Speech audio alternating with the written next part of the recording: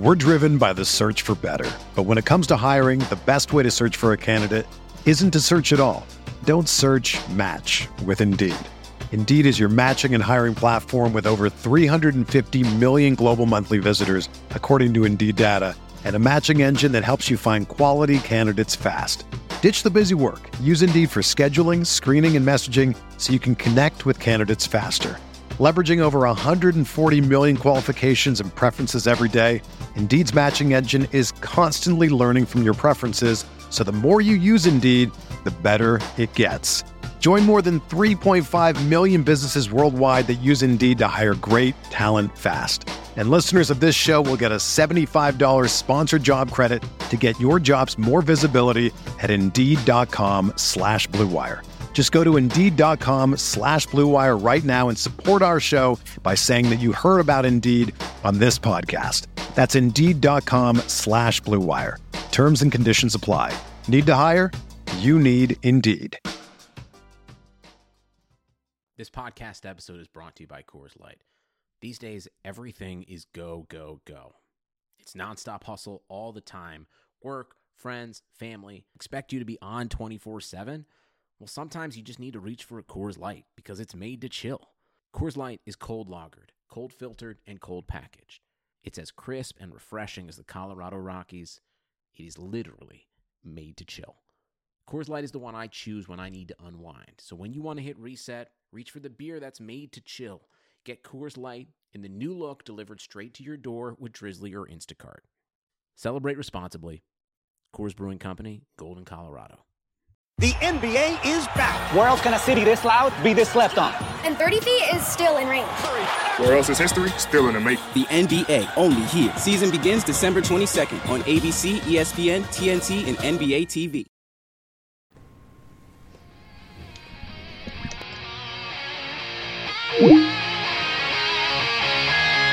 John Van Brocken drops back, throws a mounting pass upfield. Reggie Tom Fears gathers it in on the dead run and races all the way to score for Los Angeles.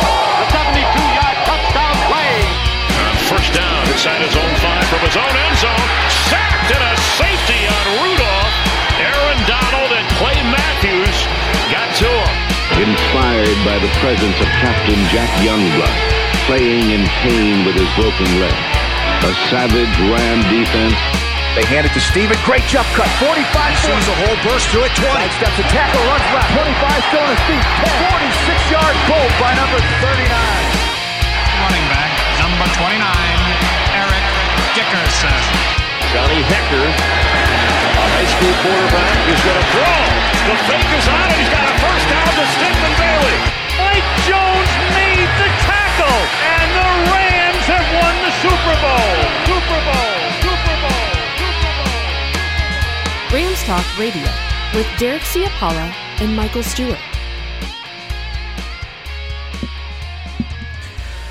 Welcome to Rams Talk Radio. This is Derek Ciapala with soon-to-be co-host back, Michael Stewart. He is gone hiatus somewhere in the middle of the introduction. Bam! He dropped off the call. That is the craziness of going live. Once you go live, you just can't stop it and redo it. I'm not going to do that. So we're going to go live and bring Mike back on the line. Rams today, though, with 23-16 in a good football game. I mean, there's only way to say it. A good football game. So we're going to call Mike back here. Mike's back on the line. Right? Mike, you there? Here we go. What a craziness. We're in the middle of an introduction, and bam, in the middle of a live show. I have no idea. Tech issues galore. We're not going to restart that. We're going to leave them in because that's life. Things happen. Mike, 23-16 Rams win today. How you doing? Hey, I'm doing well, man. Glad to see a great game for the most part. And, man, just excited to talk a little bit about it and talk about what's going on. What's going on in Cleveland, sir? Or not Cleveland, but Ohio. In Ohio. Well, it's gotten cold. Had a windstorm coming through here today. The Browns come up behind that, win 10-7, so members of my family are happy. You know, I just kind of look at them and go, okay, good, Browns, okay, good for you. You know, meanwhile, just trying to watch the Rams game, and I stuck watching the Bengals and Steelers play. I didn't want to watch that game. I don't watch it. Right. But I have to live in that corridor where the Steelers and Browns are king, and I got to watch it. I mean, if it's on TV anyway. So here we are on my little smartphone, pulling the game up. Annoying. Absolutely annoying. But it's done. And the Rams have won today 23-16. They are now 6-3. Crucial win. I can't put that in words enough. Critical win with that schedule they have going down the stretch. If you have one thought to enter this conversation about the Rams win today, what is it, Mike? Needed. Needed? Needed win. Much needed win, if you will. Well, I mean, you kept it real simple there. You kept it real simple. It was a needed win, a critical win, especially with the Bucs, the Cardinals coming up. The Rams came in this one, and man, I gotta tell you, they frustrate me in so many ways. But in games like today, they come up big, and they came up with style, and on defense especially. Offensively, we got some things to talk about, but defensively, the Rams looked outstanding after that first touchdown drive. Like, maybe put the key in there. After that first Seahawks touchdown drive. Let's go down to the stats here. Rams win 23-16. Team comparison here. 24 first downs to the Rams, 20 for the Seahawks. Third down efficiency, 9 of 15. 9 of 15 for the Rams. 7 of 14, not great, but all of the 7 of 14 for Seahawks came early. Total yards, 389 for the Rams, 334 for the Steelers. Not Steelers, see what happened, Mike? Yeah, no. Seahawks, 334. My gosh. Average per play, 5.6, 5.1 for the Seahawks. Yards passing, 283 for the Rams, 221. Jared Goff, nice day, 27-37 for the Seahawks, 22-37. Times sacked. Goff took 3 sacks today. And not my favorite. But Russell Wilson took 6, count them, 6 sacks today. 6. Each two with 4 penalties. Not bad in terms of penalties. 2 interceptions from Russell Wilson. 1 fumble loss for each team. The Rams win time of possession 33-36 to 26-24. Individual stats, real quick, let's mention them up. See here. Here we go.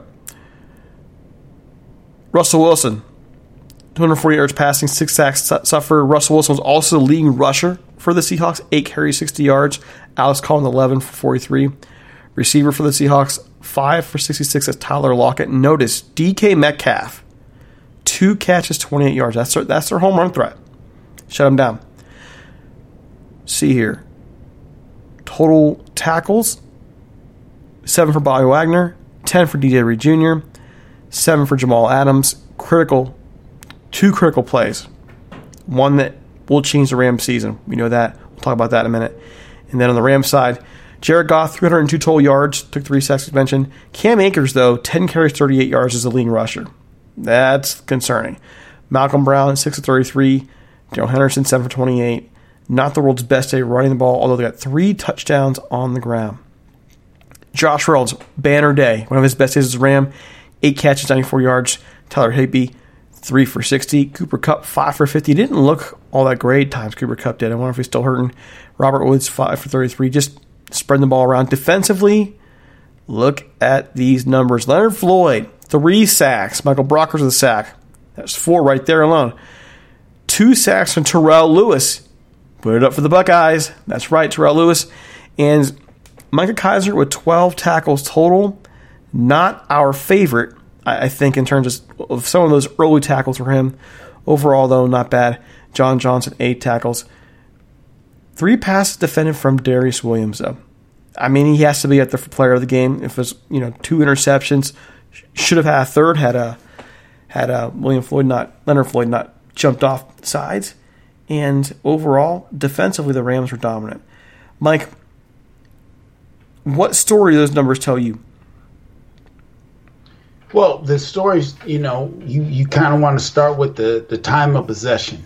Anytime you can, win that time of possession, that's going to be a positive. If you win the turnover battle, that's going to be a positive. Obviously, the touchdown is going to win the battle. What it says to me, this was a collective team effort. Defense went out there did what they needed to do. Anytime you create turnovers, that's like being almost like an offensive touchdown, if you will. So to have 3 turnovers, 2 by picks, and then, the number of sacks that we had, that's outstanding. Allowed the offense. They had some good things that they did. Some game-sustaining drive is what you want from your offense. Obviously, that allows your defense to go out there and play a lot fresher, and it puts a little more on the opposing offense on what they have to do, which can allow the defense to play like they did to be able to now start getting picks, because when you're behind, it changes the game format. So it's exciting to see just a collective effort, and that's what you're going to need if you're going to, win down the stretch. One thing the numbers, I think, don't show, well, let me correct that. They show when you get down to individual numbers. They show. But the overall numbers, total yards, the Rams 389, Seahawks 334. There isn't a whole lot of differences in several areas. But those numbers are, in a lot of ways, for the Seahawks, kind of make-up numbers, because they spent much of the second half trying to come back, taking more risks, going for it. And the Rams just kind of cruise a little bit and trying to just trust their defense to hold the game for them, which it did. In that respect, this was actually a much more dominant game than even the numbers show. The Rams controlled this game. After it was 7-3 Seahawks, they took control. They really did. And they did it through a mixed match of offensive. I mean, I gotta say this. I've been critical a bit on good old boy Sean McVay, but his play call on this timeout was pretty nice. He had a nice mix, kept the ball in different places. You had 3 different backs. You didn't get more than 40 yards rushing, but put them combined as a fairly nice day running the football. You don't have that feature scary guy you wish you had, but overall, the play calling was nice. And Jared Goff, a couple errant throws here and there. Didn't get the football out in that fumble, but overall, good day. This was a nice performance, in many ways, a dominant performance. Outstanding, great. Yeah, it was really good. One of the things that again, you can nitpick a lot of different things, but Josh Reynolds had a number, and like you said, a banner day.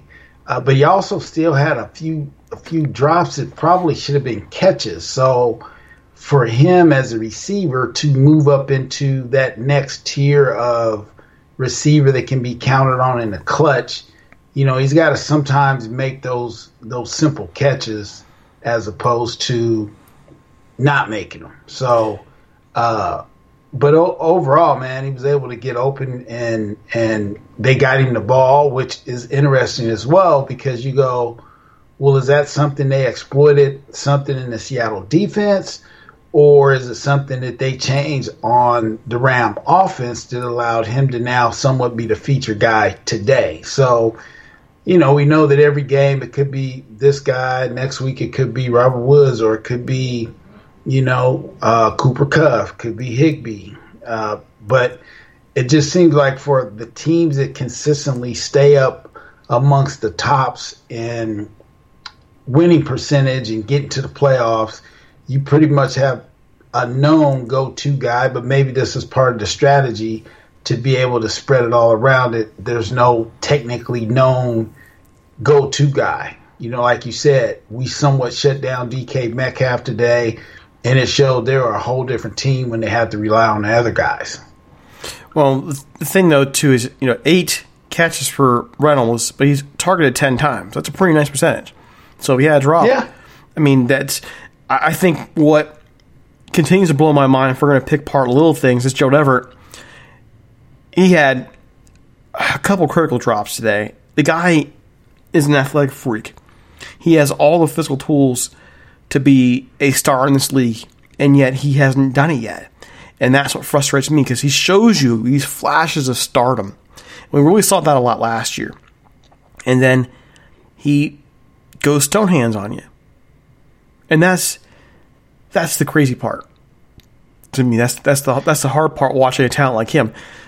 Reynolds, to me, is he's been kind of held back by sitting behind guys like Brandon Cooks and Sammy Watkins in there. All throughout this career, he was brought in hopefully to become a deep threat when they draft him, and yet he's never really had a lot of the opportunities. And when he does get the opportunities, he plays pretty well. Today was a nice example of that. But you got to wonder what would have happened if he had more reps along the line. I mean, I'm not going to hammer the Rams for making some of the calls they made. I mean, if Sammy Watkins is available at the time and Brandon Cooks is available at the time, I think you go for him. But at the same time, I would have liked to have seen what would have happened had the Rams invested more into Josh Reynolds earlier in his career. Yeah, I mean, you make a great point, because when you look at football at any level, it's still about developing players. And so, yes, to that point, has this growth been stunted? Obviously, if you get a chance to play in the NFL, I try to tell everyone, if you get a chance to play in the NFL, you have enough to have gotten there. Now it's up to you to stay there or try to make a difference. Obviously, it comes down to how a team evaluates that player or when he's on your team, and scheme and all those things play into it. But yeah, it'll be interesting to see how it goes the rest of the way in, because unfortunately, when you have a lot of money tied up into other players, there's just a unconscious, I guess, way that you approach the game. Well, if these are starters and these are supposed to be our big money guys, well, these are the guys we play. You know, again, my just coaching at the high school level at this point, my philosophy is we go with the hot hand. You know, whether you're the first guy off the bench or the last guy off the bench, go with the hot hand. Go with what's working, because game plans have to be adjusted on the run. And no matter how much you plan and practice during the week, when you actually get in the game, something you thought was going to be working just may not be, and vice versa. So if you can just make those adjustments, regardless of who the individual may be or not be, most teams do a lot better. And too, don't forget that when it comes down to the Rams, they have decisions to make at the end of the year. They don't have the luxury of no salary cap. They have guys. Yes. They got to make up some minds on. You know, Joe Everett and Reynolds, Josh Reynolds, are two guys alone they have to make decisions on without a whole lot of salary cap available to them. They're trying to sign other players. They just signed Robert Woods to extension. They just signed, you know, of course they have Aaron Donald's extension, Jalen Ramsey got his extension. So in the last 2 years, massive re-signings, and they are filling out this roster with guys that are going to be their nucleus for 4, 5, 6 more years. What do you do now with these fringe guys who have talent? Just let them go now? That's probably going to be what happens. That in mind. Yeah, so when you look at, absolutely. That ahead. In mind, how do you measure your investment now? Do you invest in them trying to get a higher return when they leave? Or what do you do? Right. Yeah, because when you're looking at those two guys, and maybe that's why they feel like, hey, we drafted a rookie. So again, we have a guy that's will be on a rookie contract. Van Jefferson has absolutely shown he can play at this level and be effective. So they may say, hey, we're going to roll with Josh for this year, but if for some reason we can't sign him because the numbers don't match up, I think the plan B is easily going to be a guy named Van Jefferson Jr. that just kind of gets slotted right in there. So, yeah, to your point, and this is going to be something that goes on each year when you have a salary cap, is how that you maximize the talent you have. You know, obviously keep some great players, but the last, especially 2 years, the amount of money that's been paid to, you know, some of these seasoned veterans that, you know, are worth the money, but time will tell how it actually pays off. And in the end, that's why I wonder, well, how much do you want to invest in these guys now? Do you want to invest more in the guys you do have signed long term in terms of the reps and so on and so forth? Today, they were needed. Josh Reynolds was a guy that they needed to make an impact. The Seahawks didn't play a bad game. They came out there and they targeted the Rams' key players. And the one thing the Rams do really well is when their offense is going, they find ways to have a different star every week. And they've consistently done that. So for the Rams right now, I just look at them and I won. The question comes back to me, well, how good are the Rams? Well, they just beat one of the best teams in the conference. So we know they're better than what we saw with Miami. But we also found out Miami's 6-3 now. Miami's 6-3. They're better than anybody thought they were going to be this year. No doubt. I mean, so who would have thought that Buffalo and Miami would be leading the AFC East at this point in the year, even with New England losing Tom Brady? I just didn't see that one coming, and I don't think many people saw it coming. And so we have to look back on that Miami game, and the Rams, in a lot of ways, dominated that game offensively, but Miami did one thing well: forced turnovers. And they're 6-3. So, yeah, this Rams team, after 9 games now, I still would say they're better than I thought they were going to be, but they have a lot of room to grow. Is that fair? Oh yeah, no doubt. And that's kind of what is really appealing about these next games. I mean, it's kind of nice to look at the schedule. I mean, we talked about, beginning of the year, the first half of the schedule and how that would play out. But, now as you see the games coming up, you can literally see a road to success and how that could match up. I mean, you literally, obviously, at Tampa Bay, that's going to be a tough one to go on the road. We get Frisco here at home. Obviously, it'll be another somewhat tough one on the road in Arizona. But when you thought that the New England game might be a tough one, that should be an easy win for us. The Jet game following should be an easy win. And then you got to go back to Seattle, and then you play Arizona down the stretch. So, again, if you just take these in little bits, these next 3 games, you go 2-1. What game you might lose? Probably more likely going on the road to Tampa. Being at Arizona, that's just a state over, so it's not like you have to travel across country and you're going to great weather. A lot of people probably got family, I saw fans in the stands, so it looks like they're allowing some fans there. So they may even have family there. So when you look down at the rest of the season, you can say, man, we can win 4 of these easy. Well, but there are a couple issues here we got to think about. All right, one, yes, injuries today. Kai Forbath, kicker. Nah, all right, okay. They'll find a kicker.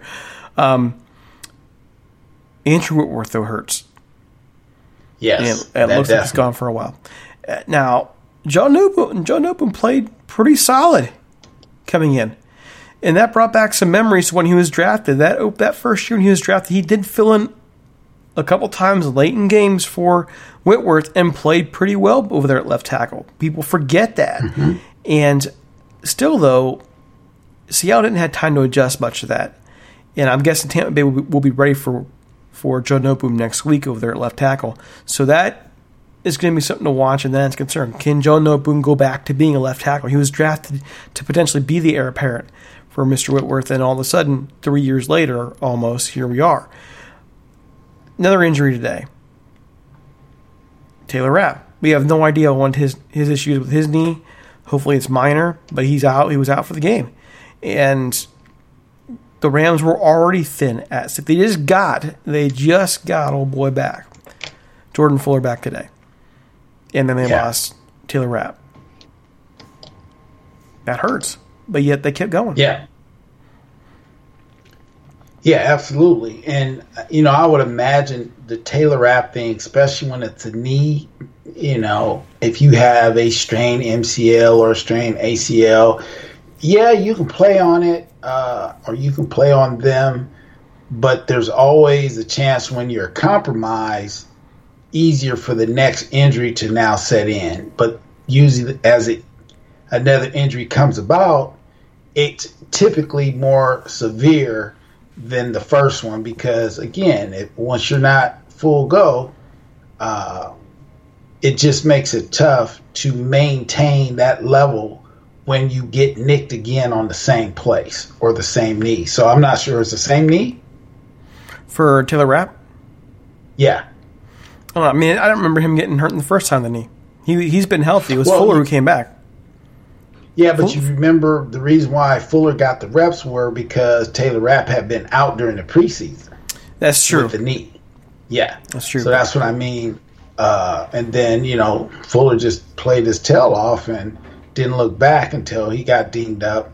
And then, but that doesn't mean Taylor Rapp has ever gotten back to full speed either. So we'll have to see. He was starting to. That's the shame of it. He was starting to kind of fall into place, finally. His last couple games out, he looked pretty good. And then he gets dinged up. So just as they're getting Taylor Rapp back where they want to use it, and that I think was always the intention with once Fuller won that spot, you could use Rapp in different places, and all of a sudden you have three safeties you can depend on to make plays. Now you got Nick Scott back there because you've lost Tyler Burgess. And Burgess, by the way, sounded great. That's concerned, but nonetheless, even today, with that talented receiving core that Seattle had, their offensive line couldn't hold up against the Rams' pass rush.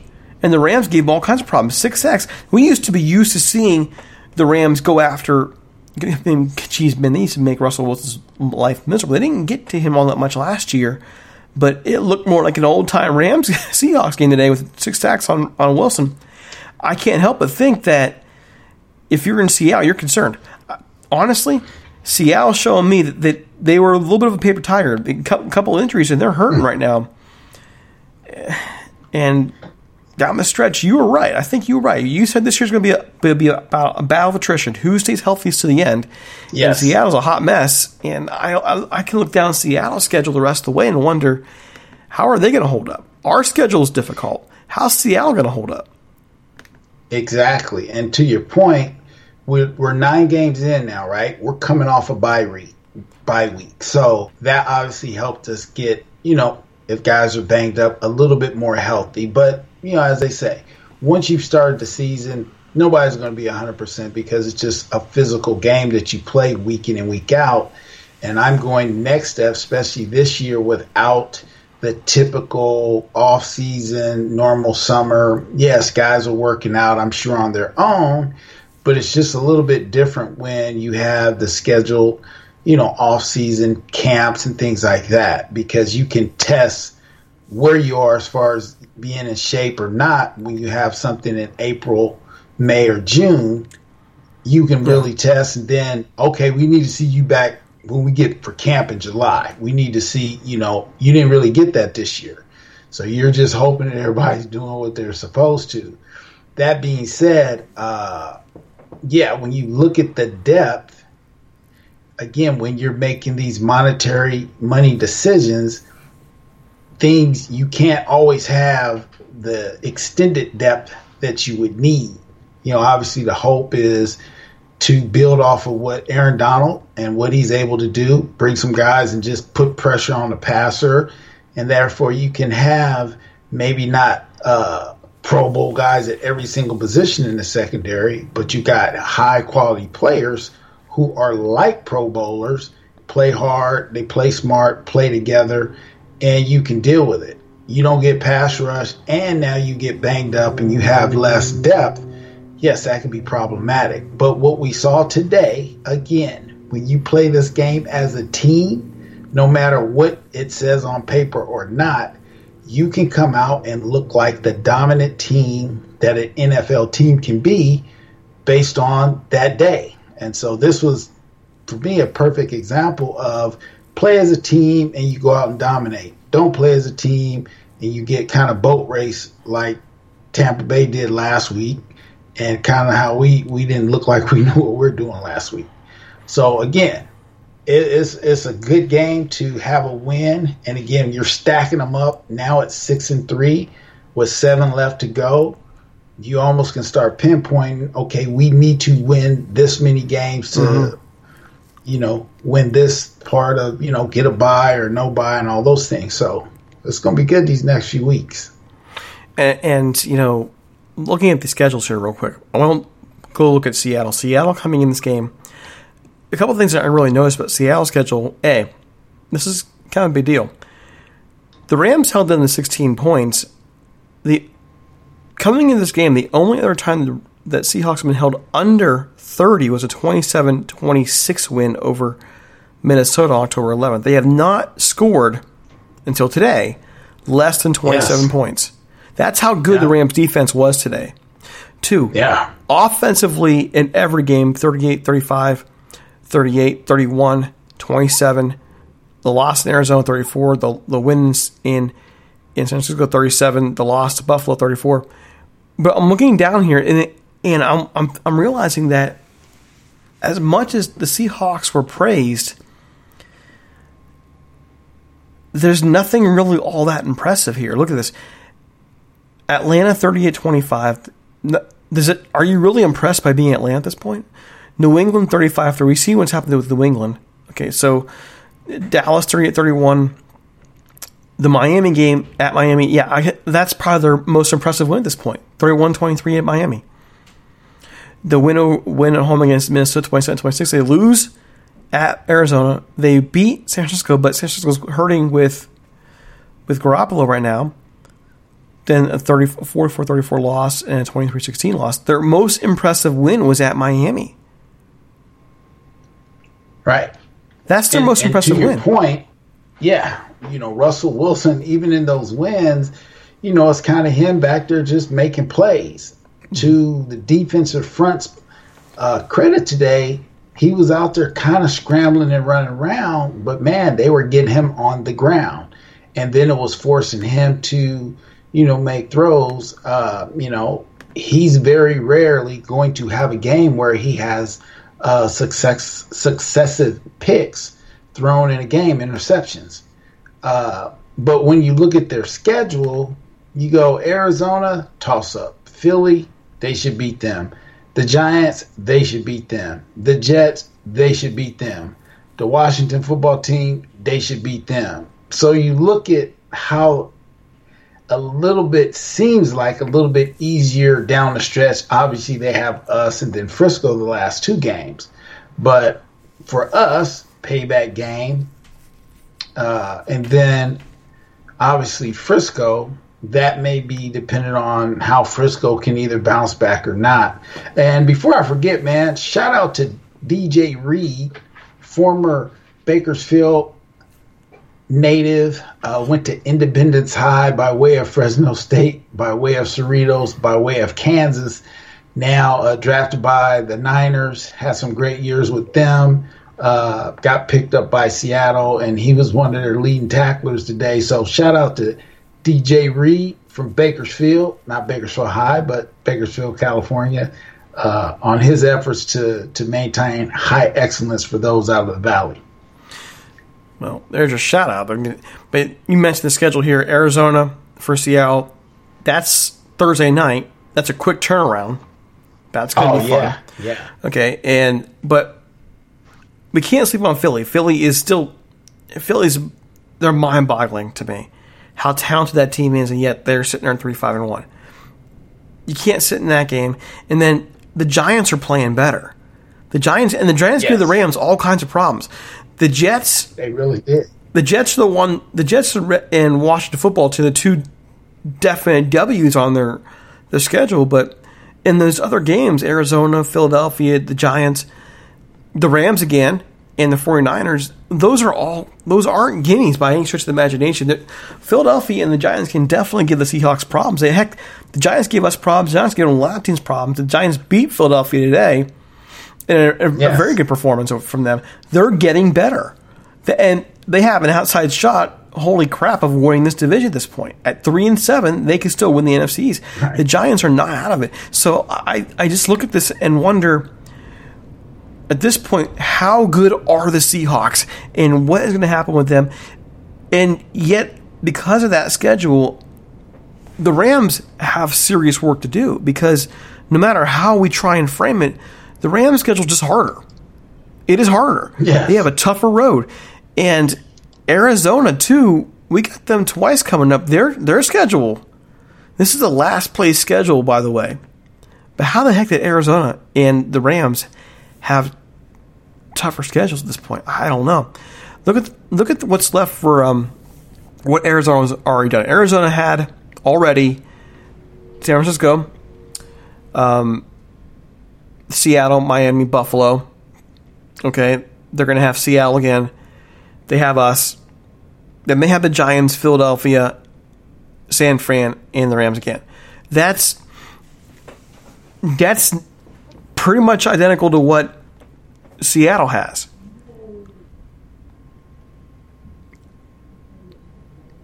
They had a tougher early schedule too. They lost to Miami like the Rams did. They lost to Carolina, and they lost to Detroit. If they play Carolina and Detroit now, they win those games, I think. I mean, since those two losses, they beat the Jets 30-10. Okay, they beat Dallas 38-10. They beat Seattle, and they win today. And that Hail Mary. Did you see that Hail Mary? Yeah, that was incredible. My gosh, that Hail Mary, and they barely lose to Miami. Man alive, I don't like this Cardinal matchup with the Rams at all. It reminds me a lot of the old Russell Wilson matchups when Russell Wilson was even younger with Kyler Murray. I don't like it at all, but we'll see how they do. I'm looking at the schedules, and as tough as Seattle and the Cardinals have it, Mike, the Rams have a tougher road. They just do. Oh, for sure. Yeah, there's no way to get around it. There's no way to get around that. It's absolutely, that's what it is. And so that's why I said this was a very good win, because you have to have this win today knowing what's now in front of you. So again, going to Tampa Bay, Tom Brady is now, okay, we got the kinks. We're now getting into our 10th game. Okay, we're going to stop all the foolishness and little mistakes. So you would think that they're going to play well, so we're going to have to play one of our better games. But it seems like, when we go that way, we seem to show up. So that's what we need. Just show up like you do. I would think the weather should play into our hands, unless it's one of those rainy games. It's getting November, but as far as just weather, it should be perfect playing weather, unless it's maybe a sloppy field. And that's the scariest part about all of it, is the factors. The Rams suffered 3 injuries today that were pretty scary. Then, of course, there's a time in the second half where Aaron Donald's kind of sitting out, and you're like, oh, great, is he hurt too? Right. Is he hurt? So, those things concern me. Little things, by the way, before we get out of here, I want to mention that, because the Rams, we always want to be honest about the positive and negatives. The Rams, I thought, had one of their best games of the season today in terms of everything they did. Minor things that concern you, though, are still there. I'm nitpicking, Mike, but I really wish that Sean McVay wouldn't have packed it up late in the game offensively. Put a dagger in them. Put a dagger in them. Don't just put your defense constantly in a position to have to defend. Because, I think in the Buffalo game, when the Rams came back and nearly won that game, the defense made plays to get them back in that game. Don't always just rely on the defense to finish it out. They did. I just felt Sean McVay went too conservative at the end. Just go put your foot in the neck of the snake. Kill it. Just end it. And I wish they would have done that. But if that's the biggest nitpick I have, then I guess there isn't too much to complain about. No, you're right from that standpoint. But to your credit, Derek, you're looking at something from a bigger perspective. And when you're thinking about the NFL week-by-week game to playoffs, you have to always have the big picture in mind. And the game is get it in the win column. they did that. But you also have to be realistic and go, did we win convincingly as we thought we did? Or maybe there's a lot that maybe we didn't, because there's no way, if you look at the Arizona-Buffalo game, that Kyler Murray is literally running for his life to his left and just throws it up with 3 defenders, and he has 1 receiver in the area, and he somehow comes down with the ball on a Hail Mary, and that's how they lose. So to your point, Seattle hung in there even as much as we feel it was a dominant win. But literally, if they get the onside kick at the end of the game, and now you're able to do the same thing and somehow throw a Hail Mary, it wasn't that much time left on the clock. But who's to say you're not sitting here going, are you seriously? We lost some flukiness. So, yes, when we have a chance to just put it out of reach, put it out of reach. Whether you get an onside kick, maybe you got to get 2 or 3 of them. But, yeah, you don't want to leave it down to basically a 1-possession game. I mean, if you can avoid putting your defense in the situation you want, that defense deserved today to go out and get every accolade humanly possible. But they also deserved, I think, at the end, to breathe a little easier. And, that's really, to me, something I like to see more out of. I've always respected teams that have a killer instinct. And there have been times in the past few years under the McVay regime where I've wondered if they've had the killer instinct. Teams that have killer instincts are the ones that stick with you. As much as I hate to talk about it, I know you don't want to talk about it, but the example that comes out to me is the 49ers you faced of the 80s and the early 90s. They would put a dagger in you in a heartbeat. They wouldn't mess around. If they had a chance to put you away, they are going not just to put you away, they're going to annihilate you. They're going to make sure you're down for good. How many times did the Rams, I think of the 87 game where they beat the Rams 49-0. 49-0. I think that was a year before you came in. And I just remember other games like that, 44-10. They didn't stop. They would put a dagger in you. And there's been times this year where it just seemed like Sean McVay had a chance to put teams away and just end it. And it didn't happen. And sooner or later that comes back to bite you. Now, again, that's my only complaint from a great game. Seattle didn't play poorly. I don't think Seattle played poorly at all. The Rams just played better. That was a good football game. What we need to note as well, Derek, is not knowing what the real injury thing is. Whitworth goes down, so maybe you got to feel like you got to dial back a few things. You know what I mean? You get someone else a little banged up, and you're going like, okay, man, we need to try to just get out of this game with no more injuries. So that can cause you to somewhat dial it back as well. But again, the reason why you have a starter and a backup is that, unfortunately, if the starter goes down, the backup next man up, and you want to keep the same level of intensity throughout. But yeah, to their defense, maybe, he's like, hey, man, sometimes as a coach, maybe just get that feeling like, man, we just need to get out of here with any more guys getting banged up. And I understand that. It's not, again, that's what I'm saying, it's my only gripe.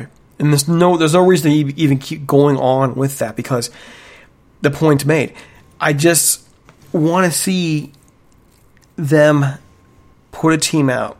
I want them to make a mark, because I think you know this as well as I do. Teams that build a legend around being a killer instinct they get in people's heads. I mean, yes. Again, I go back to the Rams and 49ers games of the 80s. You can't tell me that it wasn't in the back of you guys' mind at some point that the 49ers are a bunch of killers. Well, it's funny you say that, Derek. The time we beat them, I believe it was 88, 89, somewhere in there. We beat them there at Candlestick Park. 38-16? The game is literally over. There's maybe 3 minutes left. And, I mean, we're literally on the sidelines. All right, guys, stay serious. Don't let up. And it's like, okay, dude, if they actually come back and beat us today, we all just need to just go back to high school and quit playing. But the feeling was, it's not over till it's over against them. It was like somehow they can somehow come up with 14 points in a matter of seconds, if you will. So, yeah, absolutely. There is something that goes into your psyche, just like when we'd be up and maybe they would start coming down to Monday night game, and then the next thing you know, okay, we're still up, and then the next thing you know, we lose. And you go, and that was on my mind. I'm thinking just about that, Mike. Yes. You mentioned the game you mentioned, I think, is a 38-16 game in 1988. Okay? The next year, they come down to Anaheim Stadium, and the Rams just were annihilating. You guys are annihilating them on Monday Night Football, and they come back and win that game 30-27. And you're like, I went to bed. I had school in the morning. I was a little 11-year-old. Right. Okay, I'm thinking, I woke up and I would check headline news in the morning, expecting to see the final score, and I'm seeing the highlight of the 49ers hitting the game-winning field goal, and I'm like, are you kidding me? Right, man, right. But here's something else, too. That changes things, because I think if the Rams win that game, win that game, I think that NFC title game is a bit different. Well, absolutely. And I think what you're saying, too, I know what you're saying, Derek, is no matter how good or bad the Steelers are or the Ravens are, your mind is they have a vicious defense, right? It doesn't matter. It's like they have this charisma, if you will, that when you play the Steelers, man, we're hard workers, still people, You don't have that same feeling with the Cleveland Browns, who really are the Baltimore Ravens, original Cleveland. But with the Ravens, you still have that feeling. You don't necessarily have that with the Browns, even though they're winning. You don't really get that like, oh, yeah, they're just going to be this dominant team, because they've just had so many years of losing. You don't really see them as a winning organization. So yes, your mindset is a little bit different when it comes down to, especially when the game is in a crunch. Well, think even now. Think of the 49ers now. The 49ers since the late 90s have been good here and there. A couple of years run with Cap. They had they went to the Super Bowl last year. They had a couple good years with Mooch. Okay, but even to this day, if you talk to any Rams fan worth their salt, they measure themselves up. They measure the Rams up with who? The 49ers. The 49ers, yes. The Seahawks are in the list now too, but it's the 49ers. Yes. But again, the Seahawks had so many years that they were just the no-Hawks. That they didn't really get that much, Now, obviously, over these last maybe 5 years, they've been steady. Or since Pete Carroll's second time around, and so they give it a little bit more as far as at least the division. But the standard still is somewhat the Niners, and that's why they're even saying, guys, we got all these injuries and we're still able to stay in the hunt. And you go back to that Niners game a couple weeks ago against the Rams. Given all the injuries the Niners had, given how healthy the Rams were, you wouldn't think it would have been a Rams loss. They still got their butts handed to them in the first half. So it's always going to be the Niners. The Niners, to me, could be 1-14, and you're still going to go, it's the Niners. Because it's the freaking Niners. They built up that image of what winning was supposed to be. And I'm hoping that as time goes on, that's what the Rams become. The Rams are on their way, fingers crossed, their fourth straight winning season. I have never in my life seen a Rams team have 4 straight winning seasons, Mike. Never. I'm 42 years old. Yeah. 40 freaking 2. This will be the first, if they can hold this out. And this schedule's hard. A couple of injuries changes all that. But I have never lived through 4 straight winning seasons of Rams football. Fingers crossed. Yeah. I don't know what their Ram, I'm not that much of a history buff, but I know they were the team I loved growing up watching. And we used to just house the 49ers with their nasty uniforms back then. But you're talking the early 70s. You're talking the Jack Snow, Billy Waddy. You're talking that era, Merlin Olsen, Deke now. And so, but yeah, to your point, I don't know that we are that organization overall that's had these dominant years and then years when we should have been more dominant. For whatever reason, we weren't, So, yeah, I mean, you would have never thought after we went to the championship game in '89, got all those picks from the Eric Dickerson trade in '87, that we wouldn't have been a team to be reckoned with throughout the '80s and '90s, but yet we struggled for a number of years until the greatest show on turf, and that ended up being in St. Louis. So, to see this run right now, to be consistently in the hunt, it speaks for a lot of things about the organization and everything that they're doing to bring in good quality players, coaches, and all the things to make it a successful team year in and year out. Yeah, just for historical note, the last time the Rams had 4 straight winning seasons, 1983 to 1986. That's the last time I was 5 through age 8. I didn't watch football at that point. I didn't pick up football until 87. This is when I started watching the Rams. When I became a football fan. Yeah. So, of course, I had to latch on during a losing season. But, so I just look at that and go, that's how, let's be honest, that's how inept this franchise has been for much of the last nearly 40 years. And, we can pick on Sean McVay's flaws here, but he Leslie, the front office, they've done a good job making this team competitive year in and year out now. This will be year 4, and even if injuries take them down a notch this year, we know they're built for the future as well. So I just look at this and go, this is a whole different era for Rams football. And yet, my only nitpick today is, gosh darn it, put the dagger in them.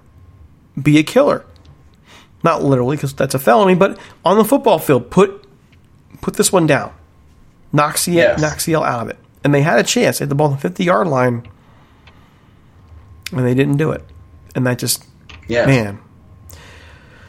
So there goes my rant. I mean, great football game by the Rams today. Great football game. Jared Goff did fine. I mean, the one fumble was, they're going to happen. I know people get mad at Jared Goff.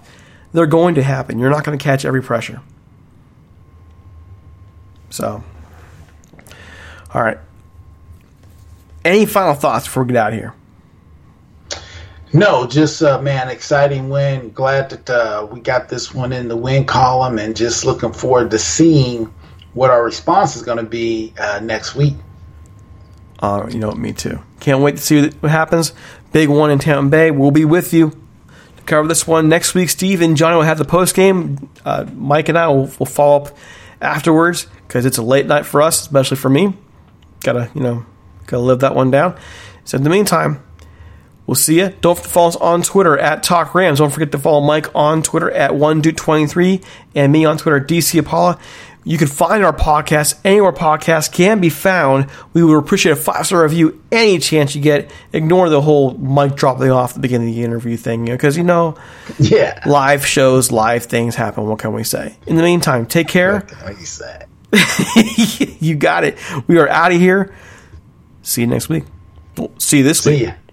Wrap.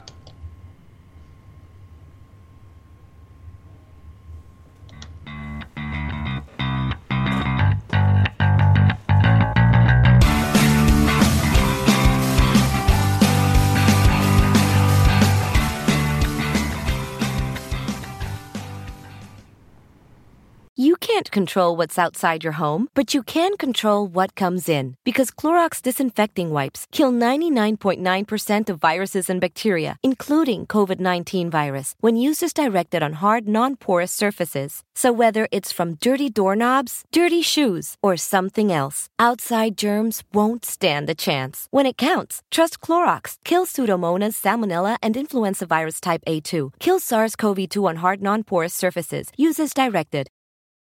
You can't control what's outside your home, but you can control what comes in. Because Clorox disinfecting wipes kill 99.9% of viruses and bacteria, including COVID-19 virus, when used as directed on hard, non-porous surfaces. So whether it's from dirty doorknobs, dirty shoes, or something else, outside germs won't stand a chance. When it counts, trust Clorox. Kill Pseudomonas, Salmonella, and influenza virus type A2. Kill SARS-CoV-2 on hard, non-porous surfaces. Use as directed. Nobody builds 5G like Verizon builds 5G, because we're the engineers who built the most reliable network in America. And the more you do with 5G, the more building it right matters. The more your network matters. The more Verizon engineers going the extra mile matters. It's us pushing us. It's Verizon versus Verizon. 5G built right from America's most reliable network. Most reliable based on rankings from RootMetrics second half 2020 U.S. report of 3 mobile networks. Results may vary. Award is not an endorsement. Whether you're a world-class athlete or a podcaster like me, we all understand the importance of mental and physical well-being and proper recovery for top-notch performance. That's why I'm excited that Unified Healing is sponsoring this podcast. Unified Healing is a new and super innovative global network of wellness centers powered by Energy Enhancement System, or EE System. If you haven't heard of the EE System, you'll want to listen up. This technology promotes wellness, deep relaxation, purification, and rejuvenation. At hundreds of locations across the globe, access to a center is easy and affordable. Interested in experiencing the EE System technology for yourself? Go to unifiedhealing.com/bluewire to learn more and find a center near you. That's unifydhealing.com/bluewire. No material or testimonials on the Unified Healing website are intended to be viewed as medical advice or a substitute for professional medical advice, diagnosis, or treatment. Always seek the advice of your physician or other qualified healthcare provider with any questions you may have regarding a medical condition or treatment and before undertaking a new healthcare regimen, including EE System.